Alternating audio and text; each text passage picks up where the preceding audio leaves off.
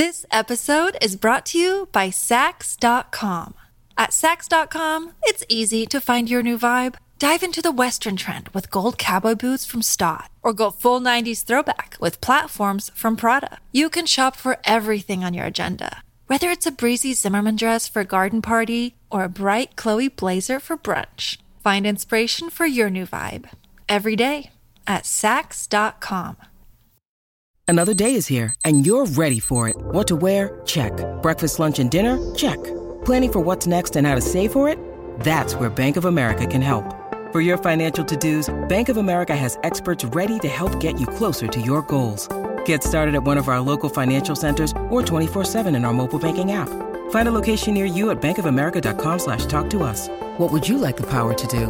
Mobile banking requires downloading the app and is only available for select devices. Message and data rates may apply. Bank of America N.A., member FDIC.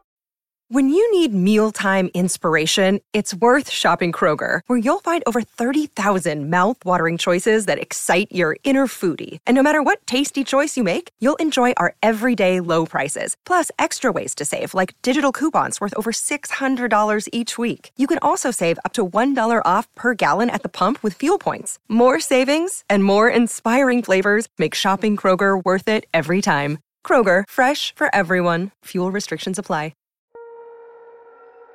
Welcome to Peoples and Things, a podcast about human life with technology. I'm your host, Lee Vinsel, an associate professor of science, technology, and society at Virginia Tech. You can reach me with comments and suggestions at leevinsel@gmail.com or on Twitter at STS_news. I would love to hear from you.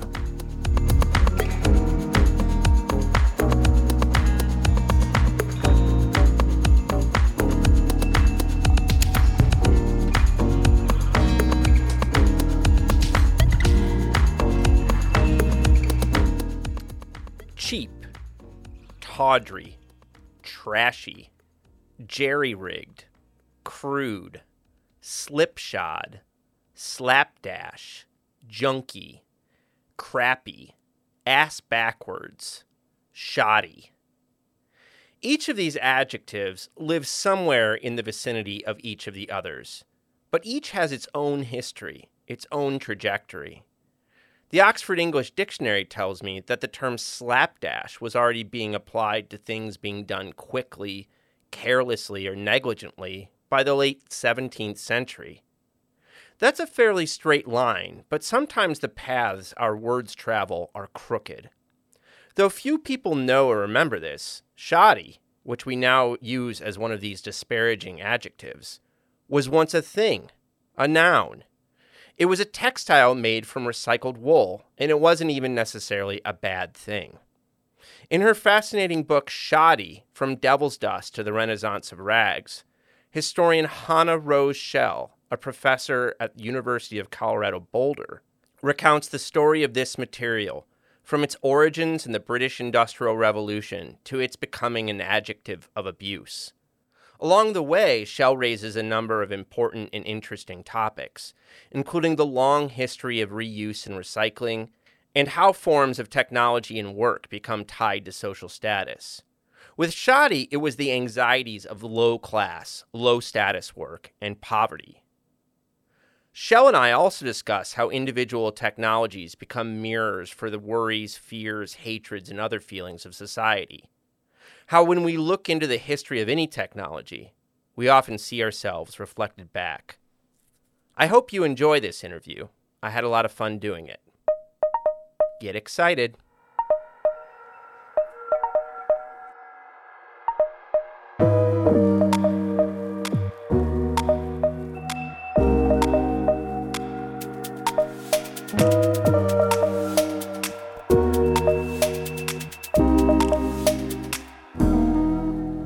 Hannah, thanks so much for taking the time to talk to me today. Thanks, Lee. It's a pleasure to be here.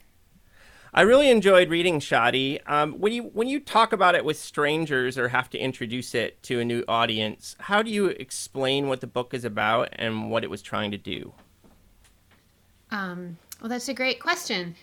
So actually, I'd say the answer to that question really depends a lot on like where I am, because with something like shoddy, even like the word shoddy, when you say it, what it means to people at the outset really depends a lot on where they are.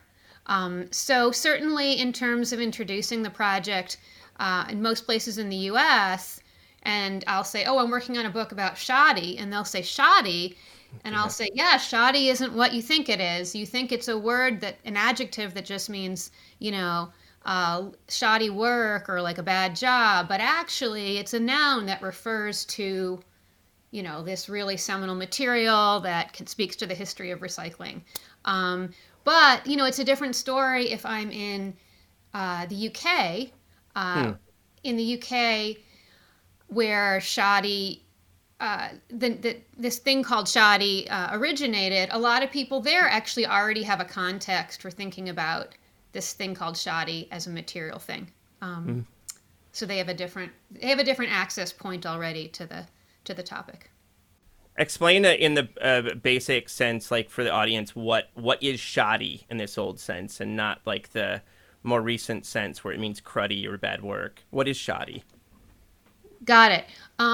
Okay, so shoddy, although initially we all think about it in terms of being like low class, kind of an adjective, initially shoddy was not just an adjective, it was a thing. And shoddy kind of came into existence in the early 19th century as a material entity. And it was a material entity made out of two different kinds of wool products. One of those wool products being the kind of detritus, the leftover materials, the clippings from the new wool industry in England. And on the other hand, the kind of shredded up leftovers of old collected woolen clothing. So shoddy was a material kind of made out of woolen waste, which then went into the production of new kinds of clothing and textile goods. And earlier you wrote a book about camouflage and photography, which is another book I really liked. So how did you start working on shoddy as a project? How did I get to shoddy? Well, actually, the origins of the shoddy project really, to me, came out of a film that I made in the early 2000s, I guess, about secondhand clothing more generally, and about like secondhand clothing and its meaning and its kind of like social connections to immigrant communities that kind of collect it, sell it, wear it. And it was in the context of producing that film that I first came across this thing called shoddy. Actually in a like World War I newspaper clipping that I found and like on microfilm at Widener Library at Harvard. And I found this term shoddy used in the context of secondhand clothing that's been shredded to make like a new thing. And it just totally stuck with me. And I like printed out the article and put it on my board. And it took me a while to like professionally get to the point in my career where I could come back to shoddy and kind of explore that. But that's where it came from. Conceptually, it's like connected in a certain kind of way with my camouflage book and the camouflage project, which I can also address. Yeah, well, I want to talk about that for a second. Sure. That sounds interesting. Yeah, absolutely. So I'd say actually the things that to me were really seem kind of connected is I got really interested first in secondhand clothing and the kind of meanings and that get kind of wrapped up in secondhand clothing and ways in which like identity and the way that the body's presented ends up being informed by secondhand articles, all different kinds of articles.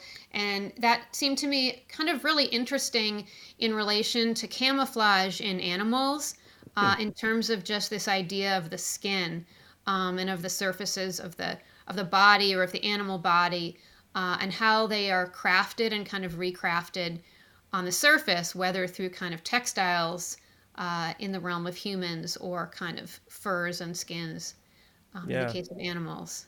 And then, in the camouflage project, I ended up kind of moving from the idea of camouflage as something that evolves on the animal body to something that's more a set of human technologies, a set of kind of human strategies for creating and crafting a cloth body that, I don't know, now I'm like in a brain fart mode. No. No, I mean, you're talking about kind of like how it goes from being this animal evolved thing to a human technology, basically. Yeah, it goes from being like an animal evolved thing to a human technology.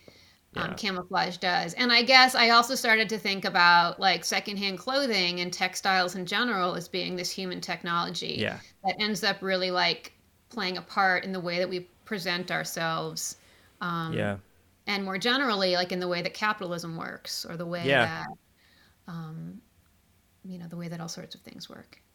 Yeah, I mean, I've always taught not just textile manufacturing technology, but, clothing as technology. And I feel like your work really draws that out better than most. Because I think when we talk about technology and clothing, we're usually just talking about the stuff that makes it. But you really draw attention to the clothing as a technology too.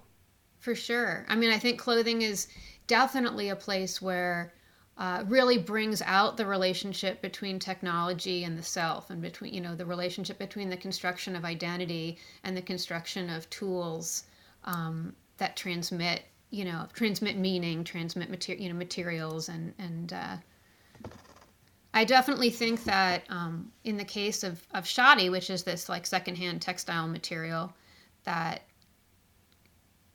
creates these new kind of fabrics. The fact that like shoddy ended up becoming this really angsty, the fact that shoddy of all recycled things ended up having this negative valence, really does connect, I think, to the fact that people's bodies, things are so proximate on our bodies. Mm-hmm. Yeah, I'm going to ask you more about that later. I mean, it's so striking how anxiety producing this stuff was for its whole history. Yeah. I really love the way you begin the book with kind of stories of your research trips to England. It sounds like you had a great time, but also just the trips themselves were very memorable for you. For sure. Yeah, absolutely. Definitely. When I began this project, I was so compelled by learning just that there was this thing called shoddy. And I thought that was so weird. And then was so interested to learn that there was actually like a place in England where this thing had been made. And I felt so compelled to like go there, like just to go there with basically nothing, with like no knowledge, having done no real research.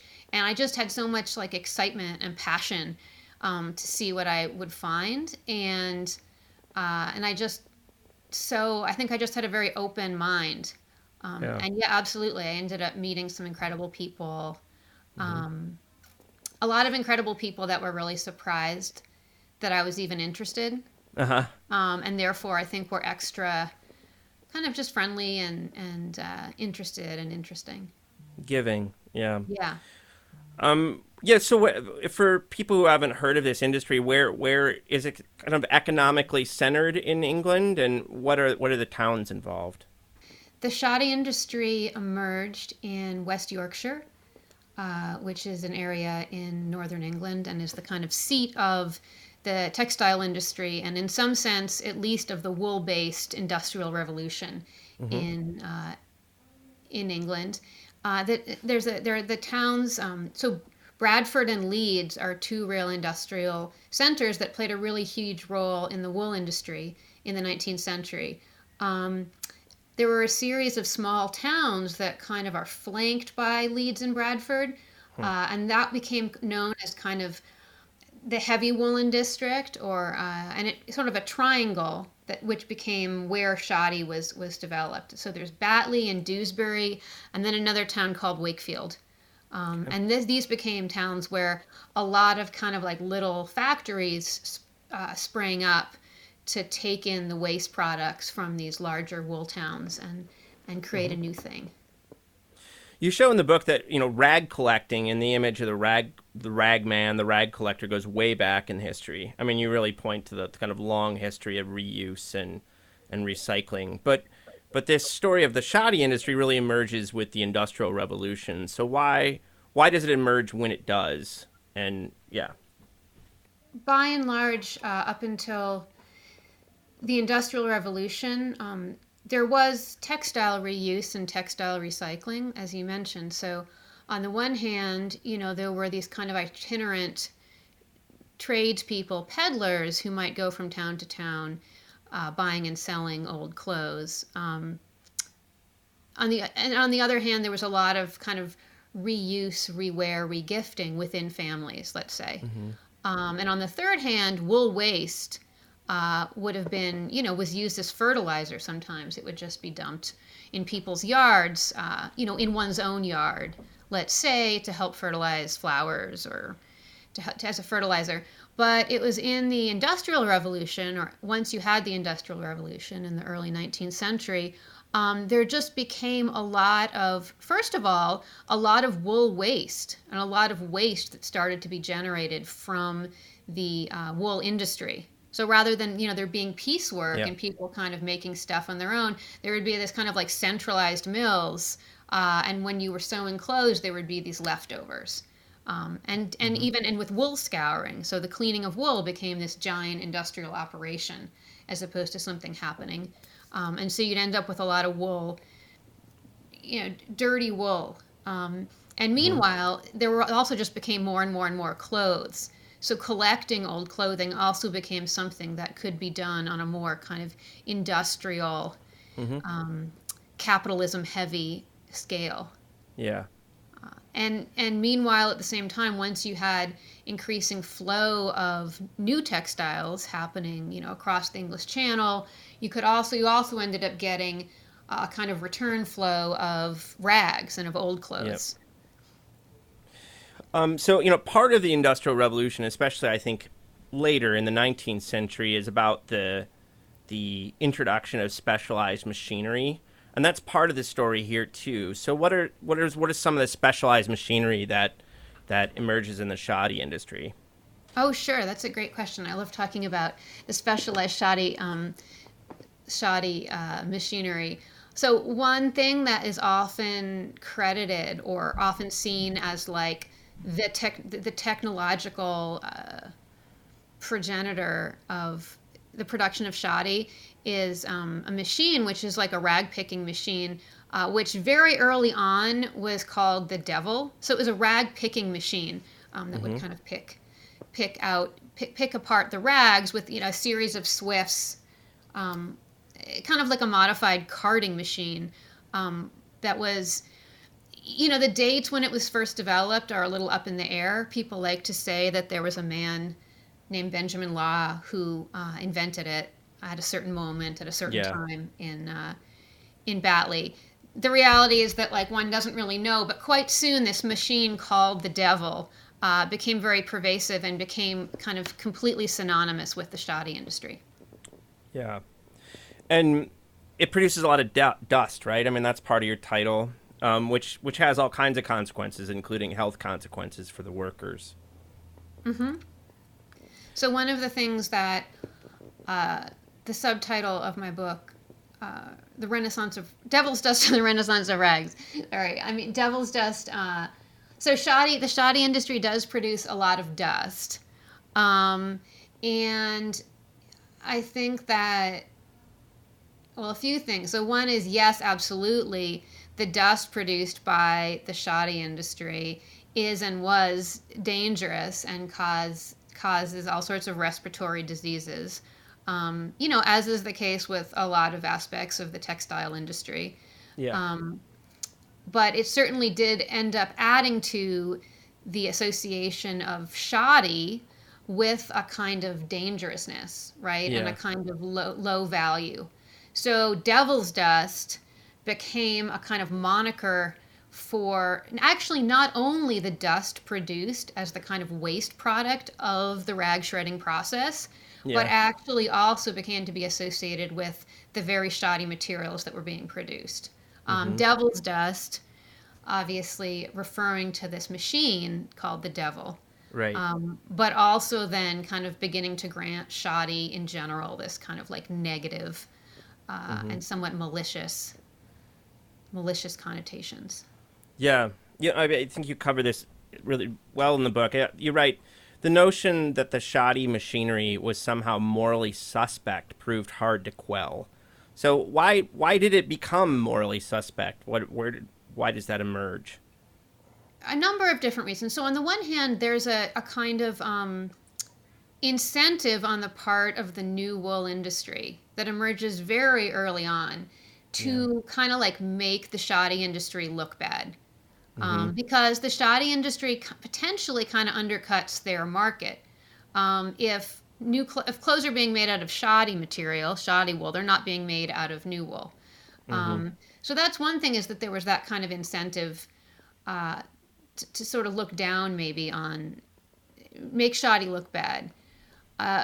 But there was also a way in which, especially in that early 19th century period, shoddy became really synonymous with, and really seemed to exemplify, I guess, a lot of the ills that were being seen generally in the kind of new world of capitalism and of factories, right?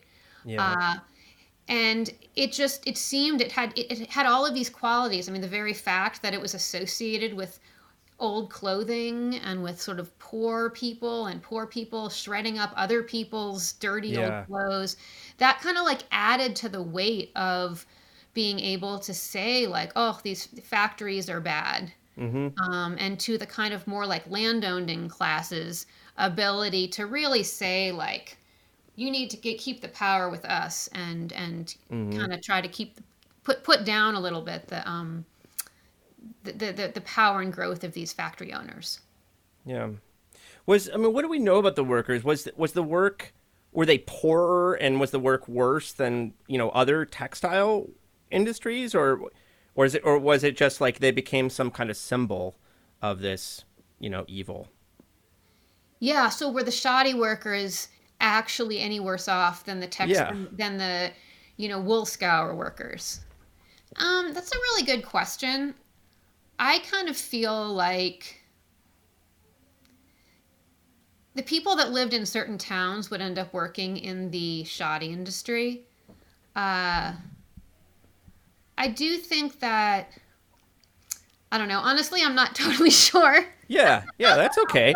Well, I mean, it also my just gut says yes. I mean, at least in the way that it's hard not to listen to like Karl Marx or like Engels, right? Like they are really down on this shoddy industry, and they really use shoddy as like a stand-in for the absolute worst, the absolute ills of the capitalist system.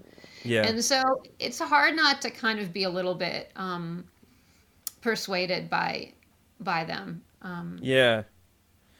No, I mean, it's amazing when you go through that first chapter, Act 1, and you're showing these kind of famous 19th century authors and politicians like Thomas Carlyle and Marx and Engels and Benjamin Disraeli, who are using this industry as kind of like an example in their writings. Were you expecting that when you were like going back from World War I, that you were going to find it being so central to these debates?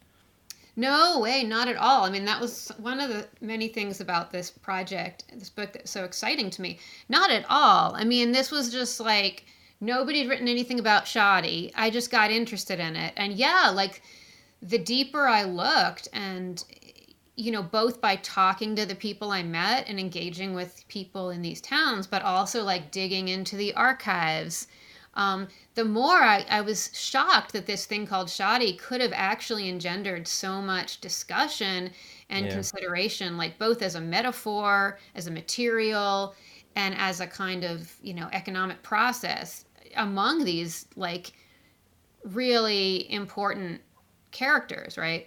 You have like Marx, and you have Carlyle, and you have Disraeli. These are like really important intellectual figures in the way that we think about the 19th century. So no, that was a something that as I started to put it together really like amazed me, and sort of left me a little bit breathless, honestly. Like, whoa. Yeah, I mean, I think you would if you were just reading Marx in class or whatever, and you saw some paragraph about shoddy, you would just be like, okay, pass over it. But like, when you take all these different texts and put them together, it really stands out what a major example it was for these folks writing about their moment. Yeah, and I think I found it honestly like pretty validating. Yeah. You know, that my like sparky inspiration in this shoddy, like shoddy used to be a noun. That's interesting. And I think a lot of people were like, when I started the project, like, that's random.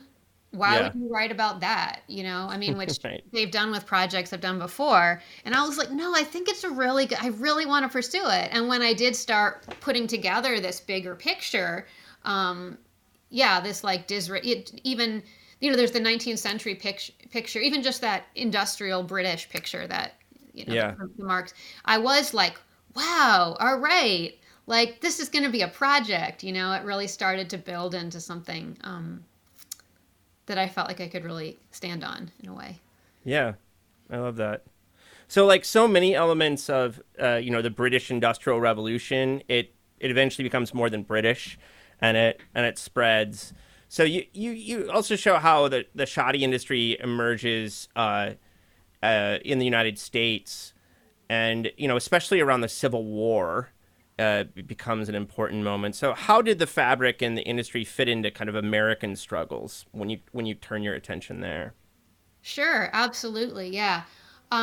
So just as you sort of point out, the shoddy industry did relatively quickly end up kind of migrating, you could say, from northern England over to the United States around like the 1820s, 1830s, and the shoddy industry sort of became built up in a way alongside the textile industries that we know so much about in like Lowell and Massachusetts, especially in New England.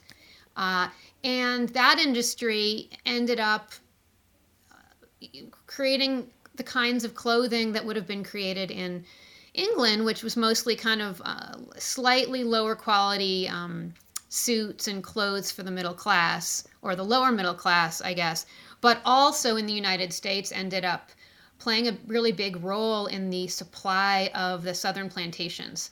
So actually one of the things that began to be happening is that the shoddy manufacture that was going on in the United States ended up producing materials that were either shoddy wool or shoddy wool and cotton blends that became the clothes that would then be shipped down to basically clothes slaves on plantations.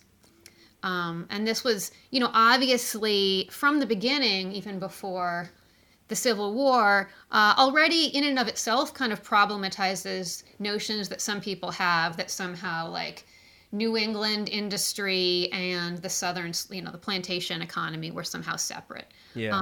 So the shoddy industry and shoddy fabric ends up being used on plantations to sew these clothing. But meanwhile, alongside this, as the kind of things heated up and the Civil War kind of got going, these same companies that were producing shoddy fabric for the slave market ended up kind of transitioning their process and their product to kind of instead to clothing Union soldiers. So at a certain point, they stopped being able to supply what they would have called Negro cloth or slave cloth to the South, and began instead, being kind of government contractors producing cloth for Union soldiers. Now this shoddy material and shoddy in general is not necessarily worse per se than Right. new wool fibers. If you like start with a high quality waste wool or discarded wool clothing, you're not, and you shred it up and you reweave it, you're not necessarily going to get that much lower quality of a good. However, in the U.S. Civil War, it sort of so happened that there was just a lot of really shoddy being Yeah, made, sure. and in a pretty inopportune context because it so happened that there was a lot of really low, a lot of really badly made uniforms ended up Yeah. being supplied to soldiers. So is So this what it you became- find this kind of sense of the word comes from? Is this moment shoddy as shoddy? Yeah, absolutely. I think you see a little bit of this shoddy as shoddy coming up in some of the sort of poetic writing in England around, by the 1840s, 1850s. But it's really in the United States when shoddy begins to be used for making uniforms in the Civil War, that like shoddy really becomes shoddy in the public imagination. Yeah. Because the Civil War is like this era in America where there's so much kind of newspaper coverage, a lot of images, a lot of newspapers circulating with reports, and there just started being a lot of accounts in the news of really bad uniforms. So of Union soldiers wearing uniforms that just kind of powder away, like melt off their bodies. And so, shoddy becomes shoddy. Mm-hmm. Shoddy millionaires. There just become a lot of ways of mocking and really a lot of animosity towards New England manufacturers. Mm-hmm. As a result of, this kind of what ended up being a kind of visible and much talked about role of shoddy in the kind of ineffective outfitting of the... I mean, it must have been, you leave home and you go into like what must be for many of these men and women, like one of the most difficult times of their lives, and then the clothing is falling apart in them. It's just a bad timing, I guess, as much as anything, right? This episode is brought to you by Saks.com. At Saks.com, it's easy to find your new vibe. Dive into the Western trend with gold cowboy boots from Stott, or go full 90s throwback with platforms from Prada. You can shop for everything on your agenda, whether it's a breezy Zimmermann dress for a garden party or a bright Chloe blazer for brunch. Find inspiration for your new vibe every day at Saks.com. At Evernorth Health Services, we believe costs shouldn't get in the way of life-changing care, and we're doing everything in our power to make it possible. Behavioral health solutions that also keep your projections at their best? It's possible. Pharmacy benefits that benefit your bottom line? It's possible. Complex specialty care that cares about your ROI? It's possible. Because we're already doing it. All while saving businesses billions. That's Wonder made possible. Learn more at evernorth.com/wonder. Yeah, it's bad timing, and it's like, I don't want to say bad optics, right? Because bad optics. But it's like really bad optics, especially because the stuff that's falling apart is like, blankets that say like United States of America on it. Right? You know what I mean? It's not just their socks. It's like their brand, their socks, and their union uniform is falling apart. Yeah. Their union is falling apart. Like, and the very things that they're wearing, right? Which should be kind of like wrapping them in the kind of security or the power, the strength of the Union. Mm-hmm. Somehow they're disintegrating or flying away into powder. So it's sort of metaphorically really awful. Yeah. There's a really striking section in that Act 2 of battleground scenes of war dead. And I thought I knew that genre pretty well of photography, but there was some number of photos in there I'd never seen before. So what do you see in these photos as a kind of historian of shoddy and of textiles that maybe most of us who just see, battleground photography are missing? Yeah, so great. So there are these really, like you mentioned, these really famous and kind of iconic images of the Civil War by Gardner, by Thomas Brady. These, famous images of these dead corpses on battlefields in the sort of wake of these incredibly like violent and dramatic battles. And these images are very, I think most Americans anyway see at least some of them, like even in high school. Yeah, totally. They're high school textbooks. Yeah. And then they certainly also figure very heavily in any kind of history of like American photography. Yeah. So, a big debate that there often is, a discussion generally is like, were these real or were they posed? That's a big thing. Like, were they posed? Or were they actual scenes? And people ended up discovering that they were actually posed and this and that. But I guess I saw something in them that I think I certainly hadn't seen before getting really interested in like textiles and shoddy and stuff, which was just like the centrality of all the uniforms and the blankets in the pictures, which just hadn't hadn't really computed for me, and also like aren't really commented on normally. Normally it's about these corpses, these like white ashen corpses. And I just got really interested in the kind of materiality of these textiles, and the way in which they really were like wrapping. I mean, they were like shrouds. They seemed so like connected to the bodies, to these dead bodies, and just somehow so meaningful.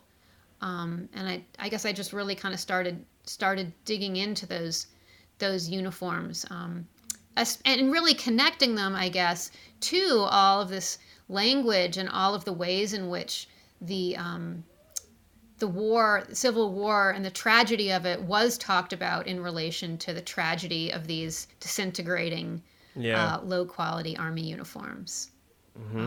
And to me, I guess then that pushed me in a direction of thinking about, the relationship of a textile, any kind of like discarded textile from a dead body, like in a Shroud of Turin kind of way, the kind of spiritual or symbolic relationship that might have to actually like a photograph. There's something about those Civil War photographs that, you mentioned, that are so like talismanic. Yeah. They're not just photographs, right? They're kind of like symbolic. They're part of a whole national discourse about death and memory. And so I began to kind of think about the relationship between discarded uniforms from dead bodies and the photographs that end up being taken of them and disseminated. In the next act of the book, you turn to the late 19th and early 20th century, and there shoddy is connected to a lot of issues, but one of them is, this is the moment of immigration and anxiety about immigrants and cities, right? Worries about kind of the urban spaces and poverty in this. And they're like, there we find shoddy again. And so like, why do you think that shoddy continued to be so tied to anxieties, even in this kind of later period? Yeah, shoddy is pretty tied to anxieties. So, I think shoddy, in many ways, the anxieties surrounding shoddy only heat up in this later period. This later period sees the emergence and the kind of vindication of germ theory. And so I think a lot of the kind of anxiety, worry, negative association with shoddy that had existed because, kind of like, oh, is it really okay to be wearing this material that's made of shredded up dead people's clothing? But more of a kind of like spiritual, quasi-religious worry became kind of really focused on like the question of germs, right? Yep. And on this issue of like, okay, now we know that disease is mostly caused by germs, or we're still debating it, but we've got where do these germs live? Do these germs live on old clothes? And if so, like that's really a source of anxiety. So I think that late 19th century period is when there's really like a kind of sharpening of focus on rags and on shoddy as being possible conduits of disease with a kind of like actual mechanism in mind. And that happens to coincide in the American context with the kind of real ratcheting up of immigration. Yeah.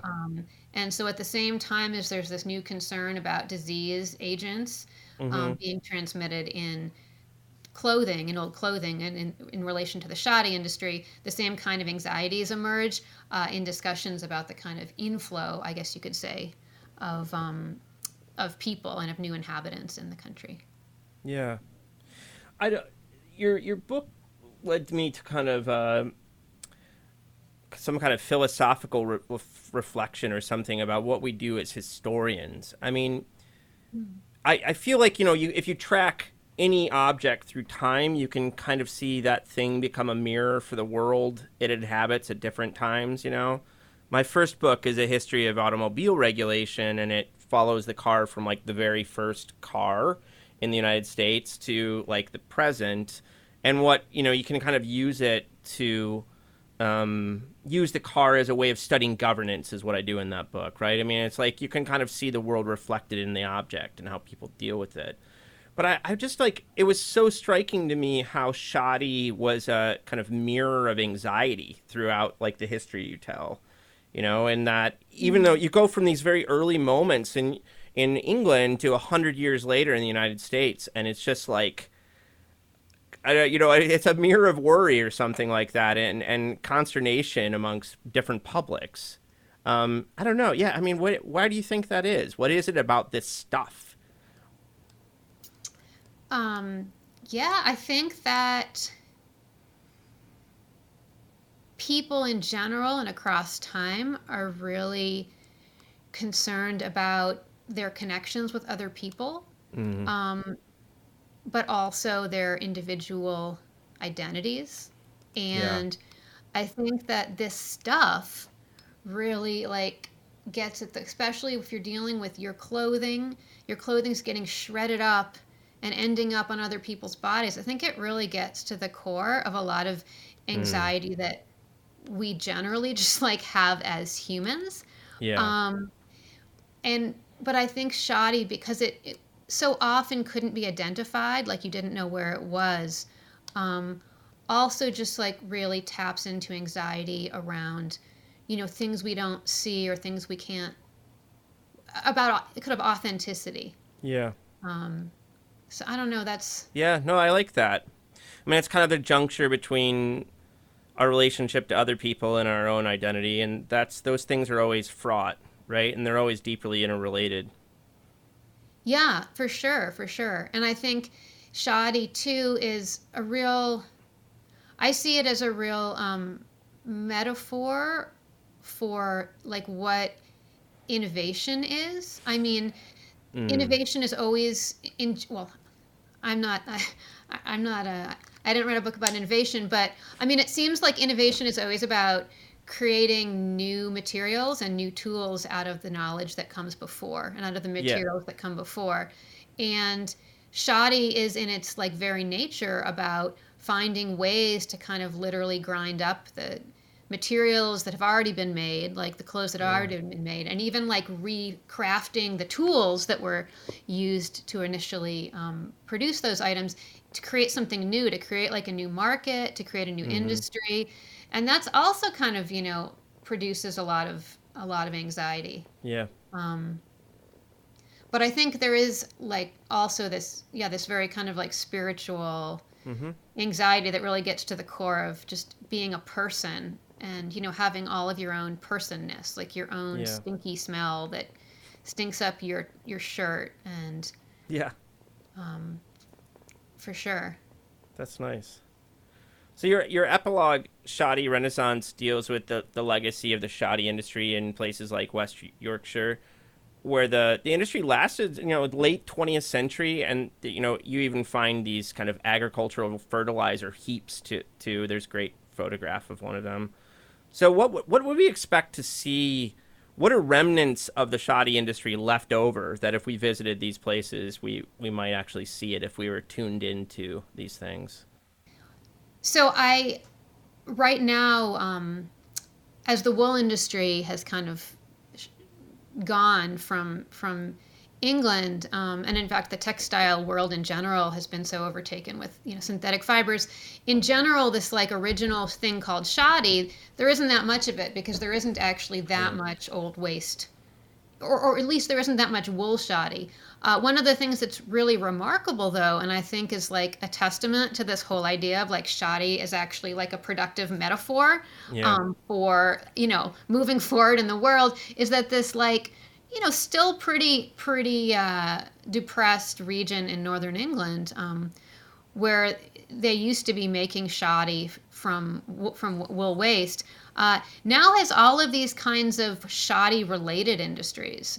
So right now, even though the wool industry's gone, there is a lot of industry that's kind of connected to it, a kind of next iteration, which involves collecting secondhand clothing, mostly synthetics at this point, from all over England. And then they get shredded and ground into, what I call shoddy, what they call flock. So They don't necessarily refer to this as shoddy, but it's like ground up secondhand clothing, which then becomes actually, carpet padding, Okay. Moving blankets. And in that region as well, there's currently a pretty active bedding industry. And that's also kind of connected to this latter-day shoddy Yeah. type industry, because a lot of this flock material ends up being turned into kind of mattress padding and going in the inside of. And you show that, yeah, that goes way back too. In your book, you show that mattresses and such were. Yeah, I mean that's a one of the source of things. anxiety. Yeah, totally. A lot of people in the United States and Europe probably don't think about the market for secondhand clothing beyond like maybe going to Goodwill or thrift stores, especially as young people. But in the film you made with your co-director, Secondhand Pepe, it really disabuses us that the idea of this market has somehow disappeared, right? And you're talking about it now. You were just talking about it, how it's kind of spun off in Yorkshire, but your film really focuses on Haiti. So if we kind of zoom out from England and the U.S., like what is the market for secondhand clothing look like in the globe today? Yeah, so one way to get into thinking about like the vastness of the international secondhand clothing industry is to really start from the point where I think a lot of us might, which is when we donate clothing to an organization like Goodwill. And I think sometimes there's like a general assumption, or at least, there has been for a long time, that when you do that, you're giving your sweater to Goodwill and Goodwill's going to just like find a nice person to give it to. Right. There's somebody who needs it and you don't know where, but maybe they're going to be on like the other side of your neighborhood, or they're going to be on the other, another part of the city. You just don't know. At a homeless shelter. The reality is that is very, very, very, very rarely the case. And even when you donate that article to Goodwill, it's also very unlikely that it's even going to end up on the shelf for sale at your local Goodwill. What's much more likely to happen is that it's going to become part of like masses and masses and masses of donated secondhand clothing, which will then be sorted somewhere in the U.S. normally, or sorted, baled into different categories, and then shipped in giant bales like all over the world.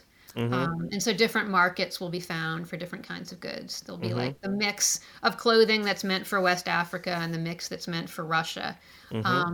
And whereas in the United States, a lot of this begins with like a donation that goes to charity organizations or nonprofits. Pretty soon after you give those clothing to nonprofits, there ends up being a middleman, who's a for-profit company, and then there might be several layers of middlemen or middle people. That kind of end up, and you end up with the clothing being sold potentially in a small village. In terms of the clothing I traced in Haiti, or somewhere else. But the sort of initial act of charity or giving, ends up being just the first step in a huge, what ends up as a huge international trade. I imagine these bales, for some reason I think of like commodities like coffee or tea where there's like different grades or something. Do you know how they like categorize these different bales? Like what is the basis of that? It's really interesting because I met and I've talked to a lot of like used clothing sorters over the years. And, just the way that a lot of it is they distinguish with touch. So, you feel things. So people, there can be different things that people are looking for, but you might feel things to figure out, are they synthetic? Are they wool? These days, I guess a lot of sorting happens. You might sort some stuff will be sorted out for like wiper rags for making rags for the auto industry. And then you'd have a grade for like summer clothing, and summer clothing might end up getting shipped more like to the Caribbean or to Africa. Winter parkas could get created into a bale that then would go to Russia. So that's there's bales. So there's so that's like more like in relation to geography. But there's also grades in terms of quality. So you might have T-shirts that are like grades 1, 2, and 3. Okay. Grade 3 t-shirts might end up going to a different market than some other ones. That's really interesting. So what's up next for you? What's your next project? Well, great question, Lee. I asked this. One thing is, Go ahead. yeah. No, it's a really good question. I'm working on 2 projects right now. So one project is about developing the Shoddy book. Mm-hmm. I made a lot of film while I was Yeah. researching the Shoddy book, which is separate from, the material that was in my secondhand Pepe movie.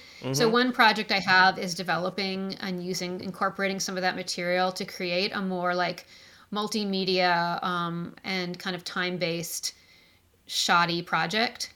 Mm-hmm. So that's kind of one thing that I'm working on right now. The other thing is that I'm working on a project about a astronomical observatory in the Rocky Mountains, a kind of mysterious and abandoned astronomical observatory that was created in 1940 and just had a mysterious and miraculous life that taps into all of these. Yeah. And did you stumble on that just because that's where you live and became aware of it, or? Oh, the new project? So, yeah, the new project's really cool. I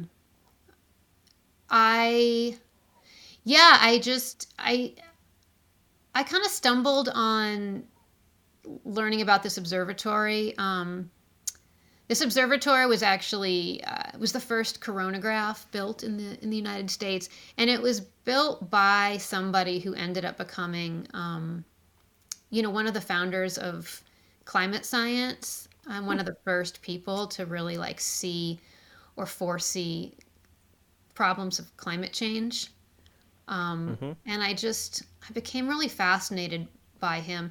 And he had come from Cambridge. He was a Harvard graduate student that kind of got randomly sent out to Colorado by his dissertation advisor. And I think, I just got very wrapped up in the story of his drive across the country and the romance with his wife. And I think I just began to really like connect with his journey. And somehow then started digging into this observatory, in the same way that maybe I did with that article about Shoddy, and just having it really open up an interesting world. That's awesome. Yeah. I look forward to seeing you develop that. Yeah, there's I did an article about it in Technology and Culture last year. Cool. All right. Well, people should definitely check that out. Yeah. Well, thank you, Hannah. This has been a great conversation, as I knew it would be. Thanks so much for your time today. Sure. It's been my pleasure. It's been great to chat. I really enjoyed it.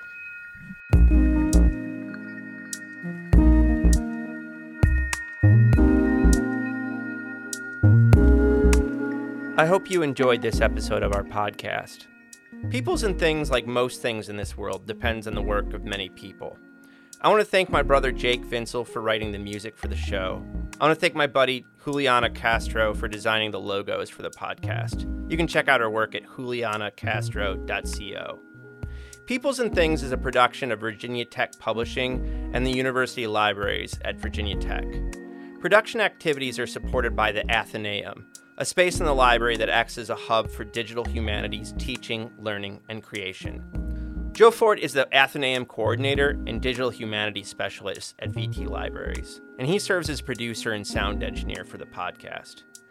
For information about other podcasts from Virginia Tech Publishing, visit publishing.vt.edu. I also want to thank you for listening. Thanks.